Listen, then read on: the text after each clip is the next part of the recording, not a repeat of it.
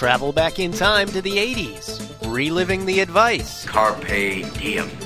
Seize the day. the comebacks, Why don't you take a picture? It'll last longer. and the technology. Are you telling me that you built a time machine? Out of a DeLorean? Because just like you, we're stuck in the 80s. Can you say stuck in the 80s?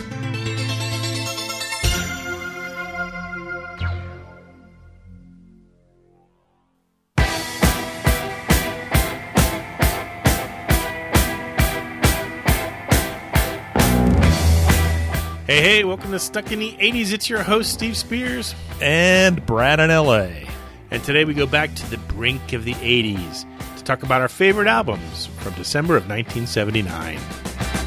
London calling to the faraway towns. Now war is declared and battle come down. Stuck in the 80s is a member of the CLNS Podcast Network. You can find our podcast on iTunes, iHeartRadio, Google Play, Spotify, Stitcher, and CLNS Media mobile app. I'm just very tired. Dude, you got to work on that lung capacity.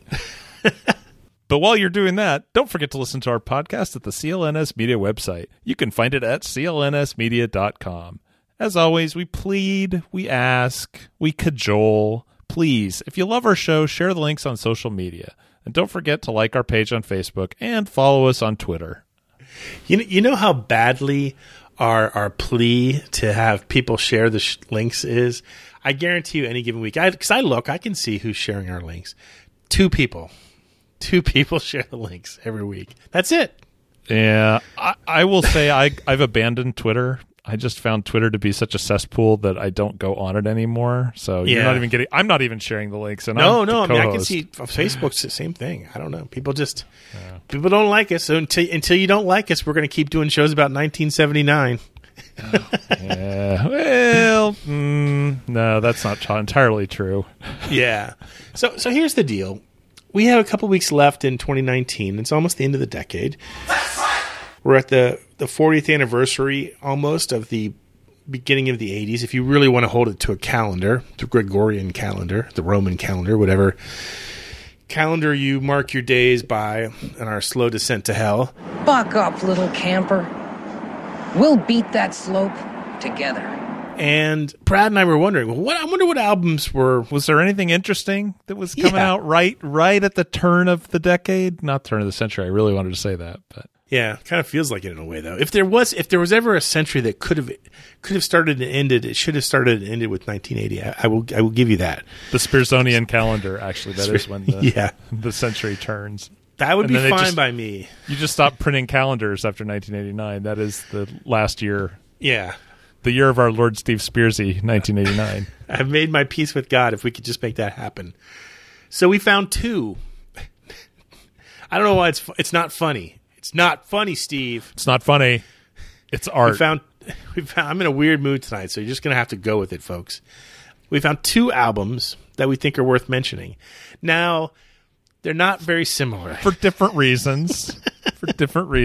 Yes. But we're going to represent them both because I think to some degree they both had an influence on our lives, at least the lives of me and Brad. I don't know if we can call them both important, but I think they have a place in history. Sure. So, yeah. For better or for worse. So here, I don't know why it's not funny, Steve. It's not funny, Steve. It's not funny, Steve. Cut it out, man. I'm here to represent this masterpiece. And I say that with capital M. It's the debut album from Christopher Cross. And I've got such a long way to go. Such a long way to go. Make it to the border of Mexico. So I ride like the wind. Ride like the wind.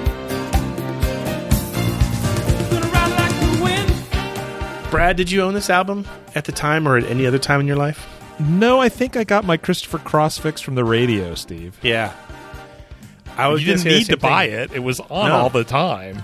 All the time. 1979, Christopher Cross comes out and he releases his self-titled debut album, Christopher Cross. It was recorded in the middle of the year. The most wonderful thing you can say about it is that it was one of the very first digitally recorded albums. Yeah, the audio geek in me found that interesting. Yeah. The worst thing you can say about it is that it beat out Pink Floyd's The Wall to win the Grammy Award for Album of the Year. If you don't eat your meat, you can't have any pudding. Well, again, didn't we just talk about this? How old were the Grammy voters in 1980 or 1979? Yeah. And what's the I average don't know. age of the Grammy voter? 68? I don't think that the Grammy voters ever probably comprehended what was with The Wall, which, by the way, is not one of my favorite albums, but at least I understand its importance. Yeah, I get you. So this album comes out, and it contains the hits, obviously, Ride Like the Wind, featuring the backing vocals of the ever so sultry Michael McDonald. Oh, so this album is automatically yacht rock. Never Be the Same, which sadly underplayed. And then perhaps the most overplayed song from it, Sailing. Well, it's not far down to paradise. At least it's not foaming. And if the wind is right, you can sail away and find tranquility. Oh, the canvas can do miracles. Just you wait and see. Believe me. So here's the deal with Sailing. It's hard for me to bash this song. First of all, I do like Christopher Cross. I've never seen him in concert. I had a very interesting phone call with him one time that was off the record, and so I can't talk about it. Unless you get me a drink sometime. Wow. You know, Okay.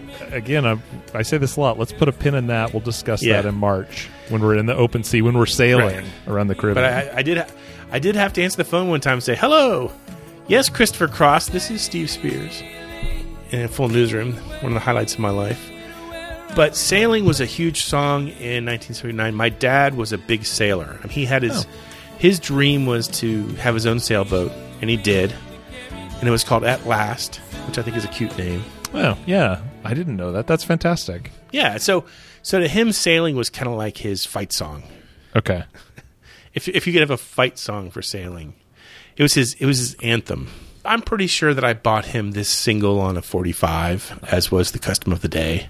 What a good 12-year-old you were. Yeah, it probably topped out my gift-giving budget for that year as well. This album would go on to get, I think it was 5 Grammy nominations. Wow. And Cross, I think, remains the only artist in history to win the Big Four in a single ceremony. It won Record of the Year for Sailing, Album of the Year, Song of the Year for Sailing, and Best New Artist. Every once in a while, I'd see her smile. She turned my day around. A girl with those eyes could stare through the lies and see what your heart was saying. Think of Laura, but laugh, don't cry. I know she wanted that way. Hey, yeah. When you think of Laura, well, laugh, don't cry. I know she wanted that way. I have to say, when we start talking about Christopher Cross, I remember on episode 500, when we interviewed the VJs, we asked them what artists didn't make the jump to MTV, and Nina Blackwood's answer was Christopher Cross. Yeah, it's true. I mean, his career died out by, I think, 1983 or 1984. He didn't have the right sound and the right looks for MTV. Yeah. For as good of an album as this is, it was yacht rock. And right. And that era was coming to a close. Right. He peaked, right at the end of an era. And it's a sad thing, but he's still around today. He still records. I mean, he still puts out albums. And maybe one day I'll get a chance to see him. That is my defense, I should say, of... And I'm telling you right now, and I'll tell you later, between the two artists we're featuring today, if I had to see one of them in concert right now, I would pick Christopher Cross. Mainly because I'm a 52-year-old old man. Would you really? Yeah, and we'll get into that. We'll get into that more in detail later, but not to ruin the story or anything. But I've said everything I want to say about Christopher Cross and December 1979. Brad, I know you're holding the winning hand here, so why don't you just let us have it? Well, I don't know. I can't lay claim to having been a huge fan of this when it was released, but I think December 1979 will always be remembered for this album from The Clash. The ice is coming, the sun's zooming in. Meltdown expected, the wheat is going thin. Engines stop running, but I have no fear, 'cause London is drowning. I live by the river, to the imitation zone. Forget it, brother, you can go it alone. London calling to the zombies of death. Quit holding out and draw another breath. Yeah, London Calling. Talk about gilding the album lily a little bit. I mean, this is widely considered to be one of the greatest rock albums of all time. Oh, yeah. It's the third album from, I guess we still call them a punk band, The Clash. Although, I have to say, I don't feel like this is a very punky album. I've been listening to it the last couple days. And definitely some of the sensibility is there in the lyrics and things. But musically, it actually sounds like these guys can play their instruments, number one. There's a horn line behind a bunch of it. And it's just kind of this mix of sounds and styles that I think you see even more of in their next album, Sandinista. But you've got some reggae, you've got some ska, you've got a little rockabilly. They cover just a straight up rock and roll song. I really think that musically they're all over the place. And to say it's a punk album is maybe just captures more the ethos than the actual music. You could write entire books about this album, and I'm sure they have. Yeah. And we're not going to tell you everything because right. You don't have that kind of time, and neither do we. No, of course not.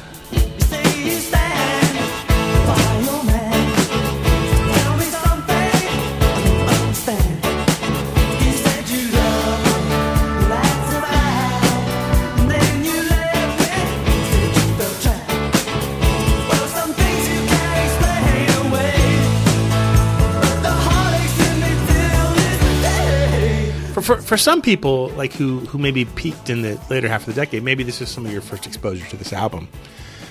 Did you own this back in the day? Do you remember? Oh, no, I did not. I didn't come to The Clash until I heard Rock the Casbah on the radio. And I love combat rock. That album is one of my all-time favorites, and I think it really still holds up. But it was not until much later that I started digging into The Clash's back catalog and heard things that weren't just stuff off of, stuff that was on the radio. To me, this is their Thriller. It's a double album, although I think you could probably... This is just my uneducated opinion. It's a double album, but if you really could have probably worked it all into one record if you really wanted to. It gets a little... I don't think the songs on the second disc are quite as memorable. There are two I could think of. But for the most part, I think... Or maybe it's just that I used to listen to it so often on CD that I only ever heard the first half of it. So yeah, that could be. I mean, it is interesting how The Clash had kind of a proclivity for releasing, double and triple albums. Sandinista is a triple album. Yeah. And I guess when they were making Combat Rock, they were thinking about making that a double album. They ended up cutting down a lot of the mixes to make it into just a single album. But there's a lot of songs in this you have heard. The title track, which I already played. Spanish Bombs, which is so catchy. Yeah. Lost in the Supermarket, which is kind of an interesting look at consumerism in England in the 80s or in the late 70s. Right. Clamp Down, and then kind of famously the one that wasn't listed on the record sleeve to start with, Train in Vain. Well, they famously recorded the song after the record sleeve had gone out to be published. The one I think that people probably remember most from this one is this one called Rudy Can't Fail.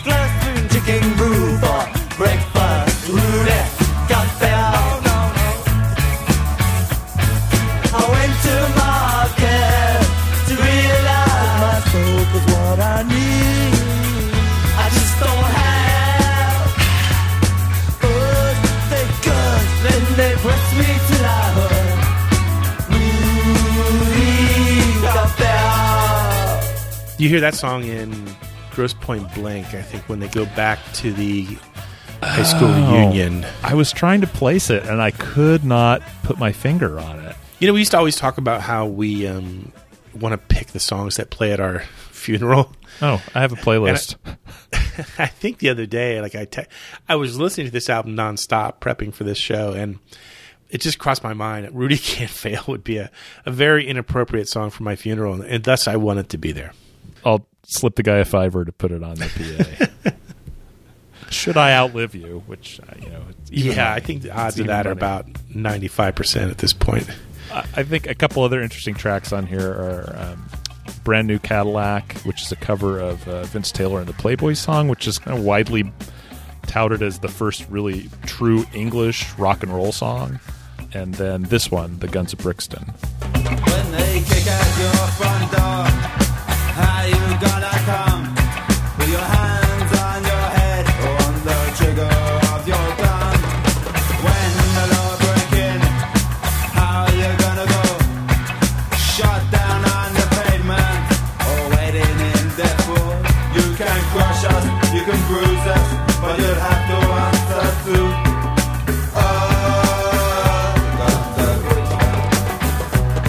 That's the first Clash song written by the bass player, Paul Simonon, who had not really played bass till he joined the Clash. It was kind of an interesting story. But the band really had to lean on him to sing this. They have released, or you can find, I should say, the studio sessions of them making this album, prepping the songs up, and he wouldn't sing it. So for a long time, it was just called Paul's Song. When I was in a band in the 80s, the song that we covered from this was this one, Death or Glory. Now every cheap hood strikes a bargain with the world. Ends up making payments on a sofa or a girl. Love ain't that to the cause the knuckles out his hand. Hands just like his kids around. They don't understand how death or glory become just another story. Death or glory become just another story. That's a straight up punk song. That just works. Yeah, you're right. And it's really kind of the whole attitude of them making this album, because their second album had really been produced and kind of taken over by the record company, and they were not happy about that. And so they kind of set up the way they rehearsed this and recorded it and who they brought in to produce it. Sure. To kind of keep them at arm's length a little bit. Yeah. The producer was Guy Stevens, who at the time was just out of jail on a drug charge and was, having alcohol problems, and kind of famously would spend time in the studio swinging chairs at them and swinging at ladders around his head and stuff to kind of keep him on edge. Yeah. It's kind of an interesting story. I'm going to steal your thunder here for a second and mention the fact, and I know we've mentioned this on the show before. Spotify has a podcast series about the Clash called "Stay Free," the story of the Clash. It's 8 episodes, and if you go and listen to episode 5, it talks just about the making of London Calling. Now, I know Brad's listened to the whole series. I just now today listened to episode 5 for the first time, and I'm telling you right now, this is easily one of the most entertaining podcast series I've ever heard. And the resources they have, I mean, they've got recordings of them talking in the studio. They've got the very first takes of these songs. It is if you're a fan of the Clash, and if you're even remotely a fan of this album, you've got to listen to this. Just do a search for the Clash podcast, and it'll pop right up on the series. Is so good, and it's hosted by Chuck D. Yeah, and he is amazing at it. He's so good at it. It's really interesting to hear his take on the parallels between hip hop and rap and the English punk scene at the time. It's really good. So-called sus laws gave British police free rein to search and arrest. The result was widespread racial profiling. So it was police paranoia crossed with the film Harder They Come. You're hearing the early version they taped at Vanilla. And on this version, these lyrics Paul's talking about never actually come in because they were having trouble convincing Paul to step up to the microphone. So for now, it was simply known as Paul's tune. I hate to sit here and tell you that you should stop listening to this podcast and go listen to another one, but maybe let this one finish and then go listen to it. Yeah, we won't keep you busy for too long. The other thing I think that's very notable about this album, I think anybody who sees a photo of the cover of this album would immediately be able to identify whether or not they've listened to this album or not. It's just one of those iconic images. Absolutely. And I never knew the story about it until I listened to the podcast today. It is a photo of the bass player, Paul, and it is shot of him in concert, I think in New York City, right? At the Palladium? Yep. Yeah, it's at the Palladium in a fall 1979 show. Right. They were playing a show, and the audience wasn't getting out of their seats because the security team there was kind of holding people to sitting in their seats. And that's the opposite of what punk rock is. Towards the end of the show, he just got so fed up that he smashed his bass guitar on stage. It was an image that was just barely caught. It's slightly out of focus. The band, I don't think originally wanted it to be the image. It willed itself into being, which is it's almost the most rock and roll thing possible. Yes. You know, it's this image of a rock musician just losing his shit has gone beyond the point where he has any control, as like, this is the way I make my living and fuck it. Bam. Yeah. They weren't together very long. I mean, obviously, you know, that fire that burns that bright, but did you ever get a chance to see him in concert or watch any of their concert videos? No, I haven't. I haven't ever seen them or seen any of their concert videos. If such a thing exists, I don't know if it does I can't either. imagine it would survive. I think when they were opening for The Who, I'm pretty sure they opened for The Who on the farewell tour. They did a show at Shea Stadium, and that concert was recorded, at least audio-wise, and it was released as an album, like within the last 15 years, sometime during the life of Stuck in the 80s. 'Cause I think I reviewed it for the blog back when I had a blog. Now the king told the boogeyman, you let that father drop. You're down the death way, shaking to the top. I came this close to seeing them play live in 1984.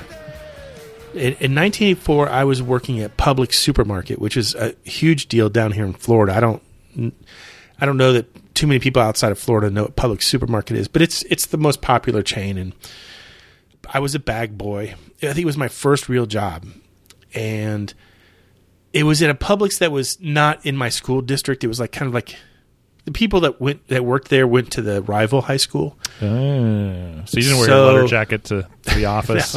No.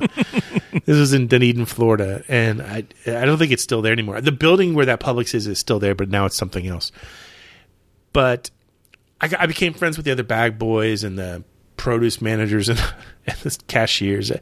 I dated one of the cashiers, and then they were super into punk rock. At that Clean time, up on aisle 6, baby. Clean up on aisle 6. Like that. Not poor innocent Steve. They were all into punk rock. So the first time I ever heard The Clash, or the first time I ever heard Billy Idol, all that kind of music was, sitting in their cars, during our break, listening to these amazing tunes by these bands I hadn't heard of. So in March of 1984, The Clash was doing a tour of America, and they played Orlando, where I am now. They played. I think it was it was a small club, I think called the Beach Club or something like that. Where do they come up with these names, Steve? That's amazing. In Florida, of all places. So inappropriate. Half the store was going, which meant that the other people who were not going were going to have to work. Well, responsible Steve says, I don't even think my mom would have let me drive to Orlando at that age. Sure. She rarely let me venture off that far on an adventure, and I'm sure if you she were knew due what for another no, Steve. Yeah, I was due for another no. So all my friends went, and they come back to work the next day, and they've all got huge gash wounds all over them. Oh no! And I'm like, what the hell happened? They decided to put these really large safety pins through their cheeks. Oh, well, no. That wasn't received so well by some of the other audience members who decided to tear them out. So between that and the normal slam dancing routine that comes along with any punk rock gig, they looked like they had just come through a war zone. But the gaping, the open flesh wounds that took weeks to heal were just, I mean, and keep in mind, this was March 84. It was at the end of March, if I remember. Yeah. Right before prom season. If you need a place to pin the corsage, this open wound in my mouth should do the job just well. So what you're saying is they were all ready for trademark 80s cruise punk rock prom. Yes, exactly. So they sacrificed a little bit of themselves for it. And then they told me it wasn't that great of a show to begin with. So, oh man. Well, the star was kind of fading at that point. They had one more album in them and fired the drummer because of drug problems, and then they fired Jones, and things were going sideways. So I guess the wheels were coming off. That's what always happens. So there we go. Looking back 40 years, you could be a Christopher Cross fan, you could be a Clash fan. I don't think at that time you could be both, but I think that 40 years later we can be. That brings us to the close of 1979. If you were a bad little punker, you might get London Calling in your stocking. If you were a good little piano player, you might get Christopher Cross in your stocking. But the thing to think about is, again, those albums are kind of setting the stage for what's to come. And there is a ton of really good music that comes out starting in January, February of 1980. Yeah, I just looked at the list. So here's some of the albums that were just a month away at that time. Are you ready for this? Yeah, hit me. You've got Permanent Waves by Rush, which features The Spirit of the Radio. You've got the, I think one of the debut album by The Pretenders. Which was stock full of their hits. Yeah. The debut album from the Romantics as well. Oh, jeez. A total love ballad from the Jay Giles band called Love Stinks. So things are about to improve, my friends. But not before we get into The Seggies.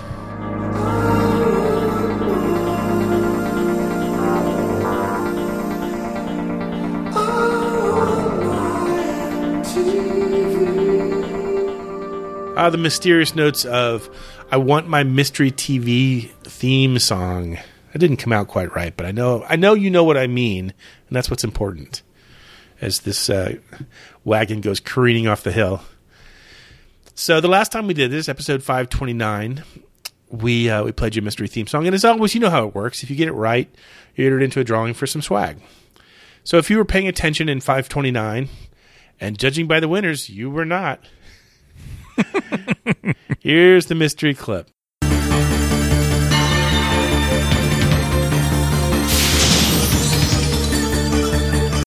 Yep, that's a theme song to Max Headroom.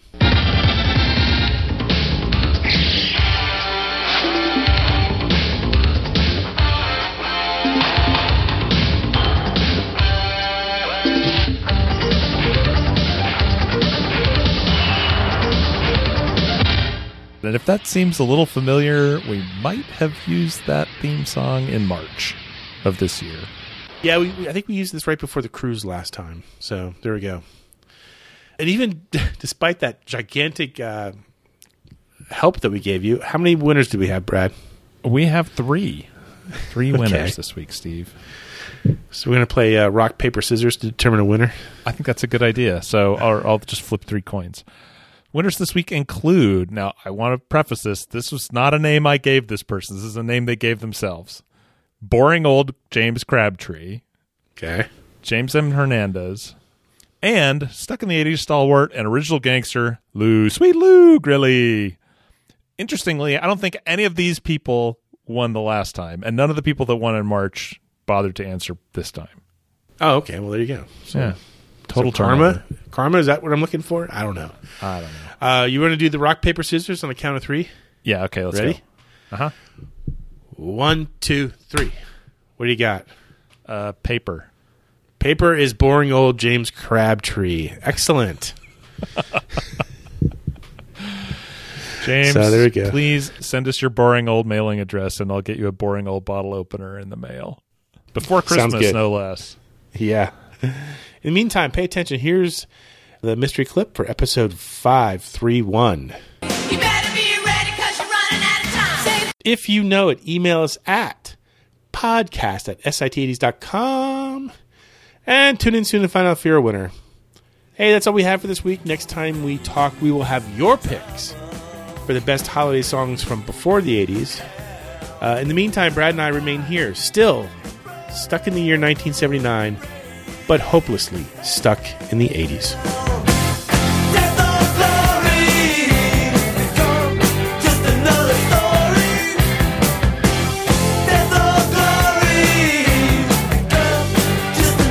Stuck in the 80s is a member of the CLNS Media Network. Special thanks to Check Battery Daily for our theme music. And don't forget to subscribe to the podcast on iTunes, Stitcher, or the CLNS Media mobile app.